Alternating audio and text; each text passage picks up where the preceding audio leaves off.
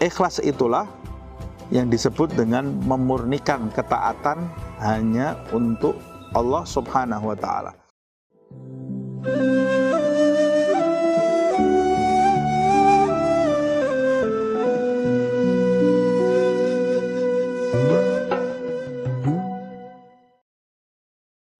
Bismillahirrahmanirrahim. Alhamdulillahirabbil alamin. Allahumma salli wa sallim ala sayyidina Muhammad wa ala ali sayyidina Muhammad. Al-Imam Abdullah bin Alawi Al-Haddad, salah satu tokoh dari Thariqah Bani Alawi, dia mengatakan di dalam kitabnya yang berjudul An-Nasaih Ad-Diniyah, makna ikhlas adalah niat dan tujuan seorang hamba yang dalam amal dan taatnya. Niat dan tujuan seorang hamba dalam ketaatan dan amalnya yang hanya ditujukan, diniatkan untuk mendekat kepada Allah Subhanahu wa Ta'ala dan mencapai ridha Allah Subhanahu wa Ta'ala tanpa memiliki keinginan atau tujuan-tujuan selain mendekat dan mencapai ridha Allah Subhanahu wa Ta'ala. Ikhlas itulah yang disebut dengan memurnikan ketaatan hanya untuk Allah Subhanahu wa Ta'ala.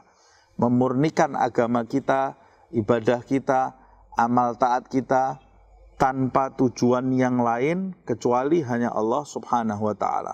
Memurnikan hati kita, mengosongkan hati kita selain Allah Subhanahu wa Ta'ala.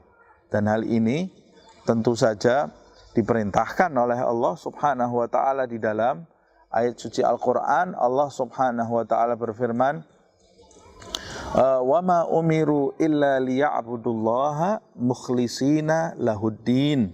Allah Subhanahu wa Ta'ala berfirman, dan tiadalah mereka itu diperintahkan kecuali hanya menyembah kepada Allah Subhanahu wa Ta'ala mukhlisin, menyembah kepada Allah Subhanahu wa Ta'ala secara ikhlas, tidak memiliki tujuan yang lain, yaitu memurnikan ketaatannya, tidak menyekutukan ketaatannya dengan selain Allah Subhanahu wa Ta'ala. Orang yang tidak memiliki sifat ikhlas di dalam hatinya, dia mungkin saja beramal baik, mengamalkan ilmu yang dia miliki, dia mungkin saja memiliki tampak di dalam dirinya sifat-sifat yang baik, jauh dari dalam dirinya sifat-sifat yang tercela, tetapi jauh di dalam lubuk hatinya tujuan dan niat dari perbuatan baiknya itu dikenali dan diketahui oleh Sang Pencipta, diketahui oleh Allah Subhanahu wa Ta'ala. Tidak ada yang mengetahui niat kecuali Allah Subhanahu wa Ta'ala.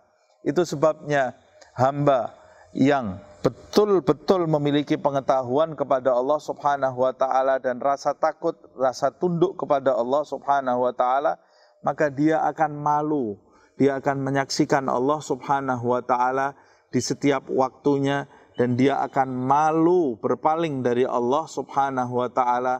Dia akan malu dari pemberi nikmatnya yang selalu menuangkan nikmatnya tidak pernah terputus di dalam dirinya. Jika dia berpaling dari Allah Subhanahu wa Ta'ala, dia akan terus menunjukkan amal, ibadah, kehidupan, ucapan, dan perbuatannya hanya kepada Allah Subhanahu wa Ta'ala. Suatu ketika seorang guru pernah menguji salah satu muridnya. Dia memanggil muridnya, kemudian memerintahkan muridnya, sembelihlah ayam ini di tempat yang tidak ada siapapun yang melihat dirimu. Sang murid ini kemudian melakukan perintah gurunya, sampai di siang hari dia kembali, ternyata dia masih membawa ayam itu dan belum dia sembelih. Kemudian sang guru bertanya, kenapa engkau belum menyembelih ayam ini? Kata murid tersebut, wahai guru, sungguh aku tidak menemukan tempat yang tidak ada melihat diriku. Tidak ada siapapun yang melihat diriku. Bagaimana demikian? Aku telah pergi ke segala tempat di bumi ini, di sawah, di gunung, di dalam rumah, di dalam kamarku, tapi Allah Subhanahu wa Ta'ala selalu menyaksikan diriku, walaupun selain Allah tidak ada yang menyaksikan, tapi Allah subhanahu wa ta'ala selalu menyaksikan diriku, maka aku tidak mungkin menyembelih ayam ini karena Allah selalu menyaksikan diriku. Ini bentuk gambaran dari orang yang memiliki kemurnian di dalam ketaatan, yaitu wawasannya terhadap Allah yang sangat sempurna. Itu sebabnya orang yang ikhlas, dia tidak mengharapkan imbalan dari siapapun, kecuali hanya mengharapkan ridha Allah subhanahu wa ta'ala dan pahala dari Allah subhanahu wa ta'ala.